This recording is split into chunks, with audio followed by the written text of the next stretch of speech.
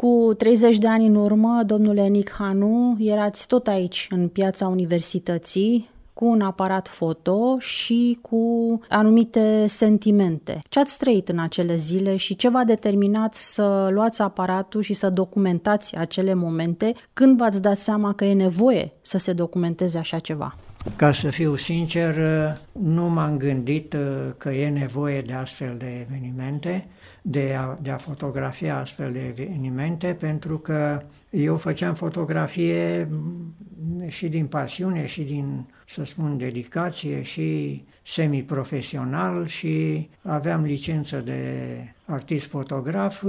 Tot ce era de văzut încercam să pun și eu pe peliculă. Pe vremea aia era peliculă, da. Iar despre Piața Universității am simțit, ca să spun așa, că acolo se petrece un eveniment special, cu totul special. M-am dus cu gândul la un film al lui Pintilie, Reconstituirea, și am fost șocat să văd ce idee strălucită a avut regizorul, că atunci când apărea anchetatorul, parcă Codrescu îl chema pe actor, pe fond sonor era un meci la un stadion și de câte ori apărea ăsta, ăia dădeau cu huo pe stadion. Și am zis, uite ce idee bună. Și atunci, în Piața Universității, am făcut o paralelă legată de faptul că și aici se scanda tot felul de lozinci, anticonducere de atunci. Ceea ce m-a impresionat, pe de altă parte, a fost atmosfera și mediul. Au încercat destui și am și fotografiat să provoace, dar nu au reușit, pentru că lumea era atât de deschisă și de prietenoasă, încât chiar nu puteau să facă nimic. Ați menționat un lucru și este foarte important. Aceste momente au fost surprinse cu aparatul foto, dar pe film. Ceea ce înseamnă că trebuia să vă hotărâți foarte bine asupra momentului pe care îl fotografiați, pentru că era doar o dată. Nu cum se poate acum cu fotografiile digitale, când poți să faci 300 de clicuri și să alegi una. Era o perioadă în care filmul impunea ochiul fotografului și gândul fotografului, era în același timp și regizor și scenarist, să fie foarte clar. Ați stat mult pe gânduri înainte să faceți fotografiile? V-ați temut că nu e timp sau că se va întâmpla cineva și cineva vă va da la o parte? Nu. Am să vă aduc în atenție ce a spus un fotograf de demult, Brașai, de original din Brașov, și și-a luat numele de Brașai. Și a fost întrebat, nu știu de cine, zice, domnule, cum fotografiați, v-ați format o cultură și asta? Și el a răspuns, nu, eu cu aceste instincte m-am născut. Aș îndrăzni să spun că și eu am avut acest instinct de a declanșa, așa cum spune Henri Cartier-Bresson, la momentul decisiv. Și până în prezent pot să spun că am reușit să fac astfel de declanșări.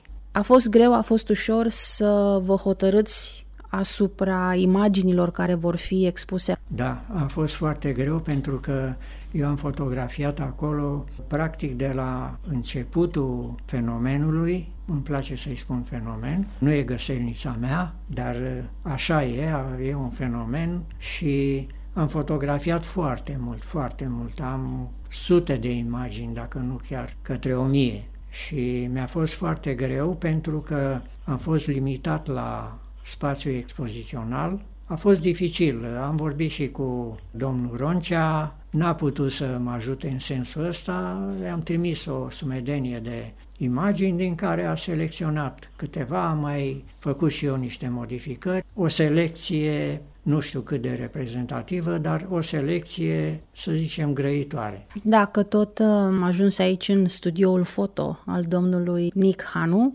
haideți să ne spuneți un pic de unde pasiunea pentru fotografie. Ați menționat mai devreme că practic v-ați născut cu aceste instincte, dar poate că undeva în copilărie, în adolescență, a fost un moment în care ați zis, eu de asta mă ocup. Nu pot să spun. Am primit când eram copil un aparat de fotografiat.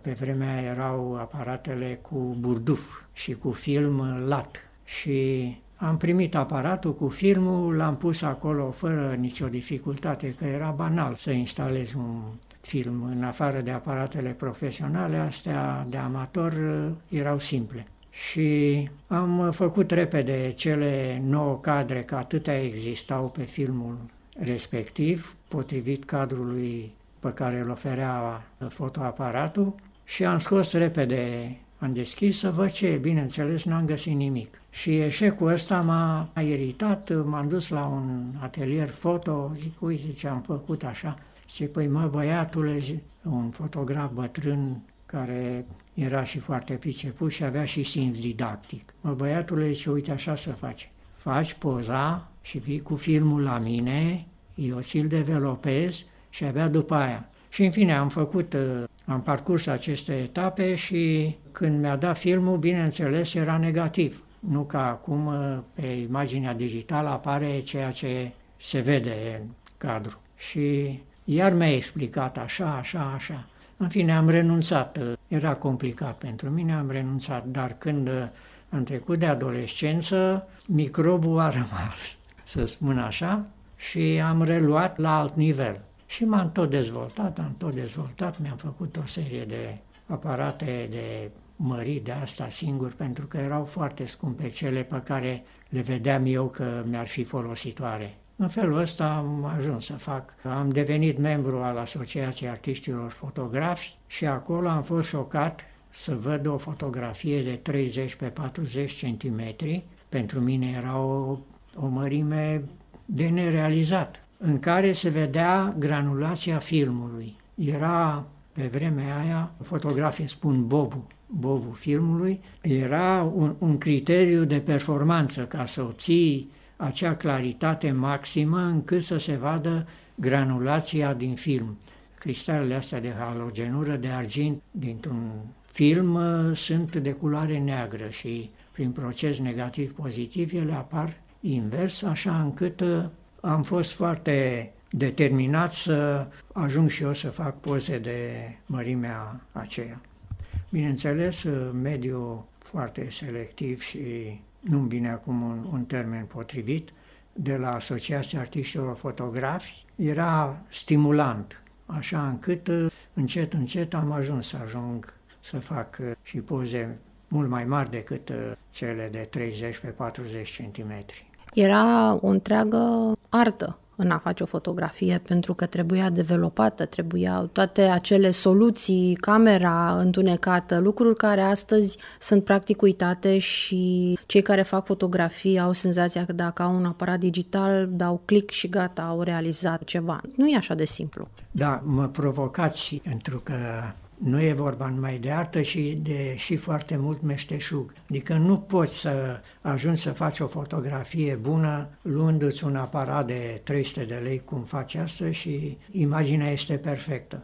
La fotografia alb-negru încă se mai putea așa, după o ucenicie în care experimentai un an, doi, să ajungi să faci niște fotografii acceptabile, să spunem. Iar privind fotografia color, era un chin, o tortură ca să obții o imagine color corectă. Pentru o fotografie puteai să stai și o noapte întreagă în laborator, că de obicei noaptea se lucra. Acum, privind fotografia digitală, eu am mari rezerve în ce privește educația noilor fotografi. Nu toți, bineînțeles, sunt fotografi de vârf care fac imagini și gândite și care să arate ca lumea. Însă abundența asta pe care aș numi o emoragie de imagini este contraproductivă, este dăunătoare imaginii de calitate. Însă toate aceste lucruri nu v-au schimbat cursul vieții, ați continuat să faceți fotografii, aveți și cărți, albume publicate. Dacă ar fi să le dați un sfat, către ce fotografie v-ați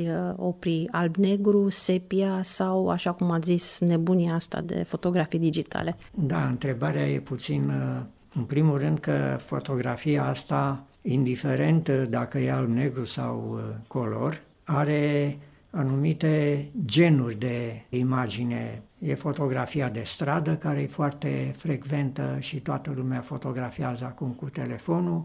E fotografia de studio, în care trebuie să ai mare capacitate de a înțelege lumina, felul în care cade lumina pe subiect. E fotografia de peisaj și așa mai departe. Legat de fotografie alb-negru sau sepia, sepia este de fapt o fotografie colorie, monocromă. E un procedeu în care poți să încerci să faci ca acea imagine să aibă un potențial de exprimare mai mare. Dar toate procedeele tehnice, că sunt mai multe, nu e numai de sepia, sunt niște artificii care trebuie folosite cu mare parcimonie, adică nu trebuie făcut abuz de astfel de procedee. Trebuie de gândit, fotograful trebuie să aibă oarecare experiență, nu merge ți-ai luat un aparat și din prima aplici tot ce se poate face. În primul rând trebuie să le înveți și aș face o completare că pentru orice fotograf contează atât îndemânarea și talentul fotografic, dar trebuie să aibă un background de cultură imens ca să ajungă să facă o fotografie de calitate. Nu mai știu cine, un mare fotograf, spunea că trebuie să știi să vezi. A fost la noi un caricaturist, se chema Cic Damadian. Bineînțeles, acum este istorie, dar am avut plăcerea să-l văd la un seminar în care spunea, domnule, nu e vorba de mână, e vorba de ochi, trebuie să știi să vezi. Eu vă propun ceva, eu am mână bună, dumneavoastră alegem un subiect, îmi spuneți ce vedeți și eu îl desenez. Da, a fost foarte amuzant, dar și instructiv. Ca să vezi, trebuie să ai o oarecare înțelegere a lumii din jurul tău. Ce mai pregătiți? Poate până la finele anului ne mai întâlnim cu fotografiile dumneavoastră. Știți ce se întâmplă? Eu mă știam pe vremea Pieții Universității cu un fotograf care reprezenta niște agenții de presă occidentale.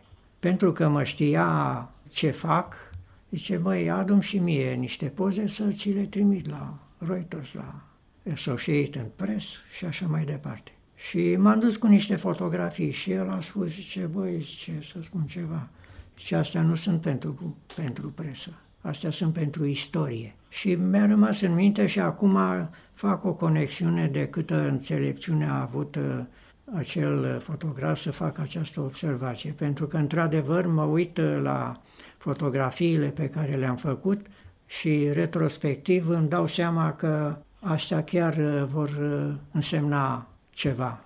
Un document, da, un document cu caracter istoric. Nu m-am zbătut, ca să spun așa, să fiu vizibil.